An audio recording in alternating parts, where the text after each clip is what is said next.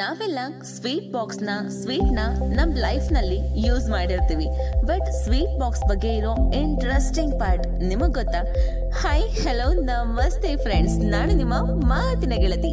Welcome to my show ಮಾತುಕತೆ with ಗೆಳತಿ.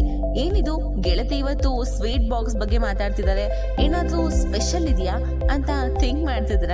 ಹಾರಿ, ಸಿಕ್ಕಾಪಟ್ಟೆ ಸ್ಪೆಷಲ್. ಅದೇ ನಮ್ ಲೈಫ್. ಎಲ್ಲರಿಗೂ ಅವ್ರವ್ರ ಲೈಫ್ ನಲ್ಲಿ ಬರೋ ಮೂಮೆಂಟ್ಸ್, ಮೆಮೊರೀಸ್ ತುಂಬಾ ಸ್ಪೆಷಲ್. ಅದ್ರಲ್ಲೂ ನಮ್ ಲೈಫ್ ನಲ್ಲಿ ಬರೋ ಕೆಲವರು ತುಂಬಾನೇ ಸ್ಪೆಷಲ್. ಸೊ ಈ ಸ್ವೀಟ್ ಬಾಕ್ಸ್ಗೂ ನಮ್ಗಳ ಲೈಫ್ಗೂ ಕನೆಕ್ಷನ್ ಏನಿದೆ ಗೆಳತಿ ಅಂತೀರಾ? ಕನೆಕ್ಷನ್ ತುಂಬಾನೇ ಇದೆ ರೀ.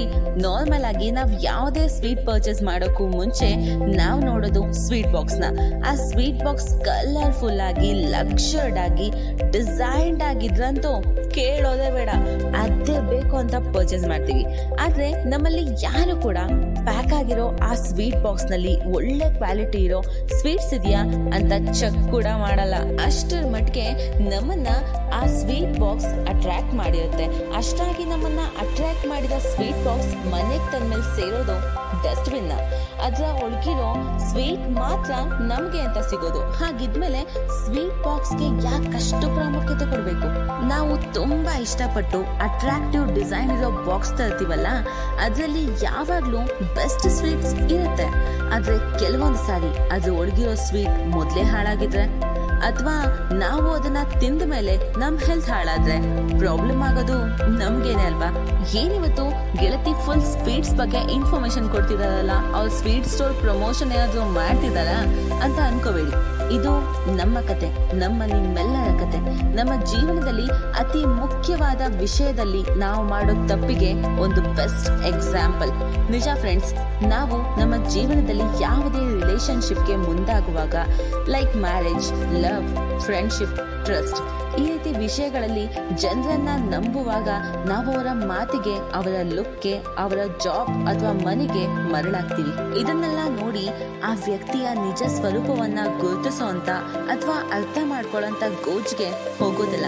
ನಾವು ನಮ್ಮ ಯಾವುದೇ ಫೀಲಿಂಗ್ಸ್ ಗಳನ್ನ ಶೇರ್ ಮಾಡ್ಕೊಳ್ಳುವಾಗ್ಲೂ ಅವರು ಅವರ ಸ್ವೀಟ್ ಬಾಕ್ಸ್ ನಂತ ಒಳ್ಳೆ ಮಾತನ್ನ ಹೇಳ್ತಾರೆ.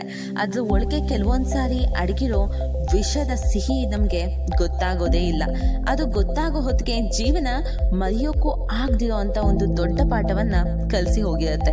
ನಾನು ಮೊದ್ಲೇ ಹೇಳಿದ ಹಾಗೆ ಸ್ವೀಟ್ ಬಾಕ್ಸ್ ನ ಪರ್ಚೇಸ್ ಮಾಡಿದ್ಮೇಲೆ ಅದ್ರ ಜಾಗ ಹೇಗೆ ಡಸ್ಟ್ ಬಿನ್ ಆಗಿರುತ್ತೋ, ಹಾಗೆ ನಾವು ಸ್ವೀಟ್ ನ ರುಚಿಯನ್ನ ಹೇಗೆ ಅರ್ಥ ಮಾಡ್ಕೋಬೇಕೋ, ಅದೇ ರೀತಿ ಒಬ್ಬ ವ್ಯಕ್ತಿಯ ಗುಣಗಳನ್ನ ಅರ್ಥ ಮಾಡ್ಕೋಬೇಕು.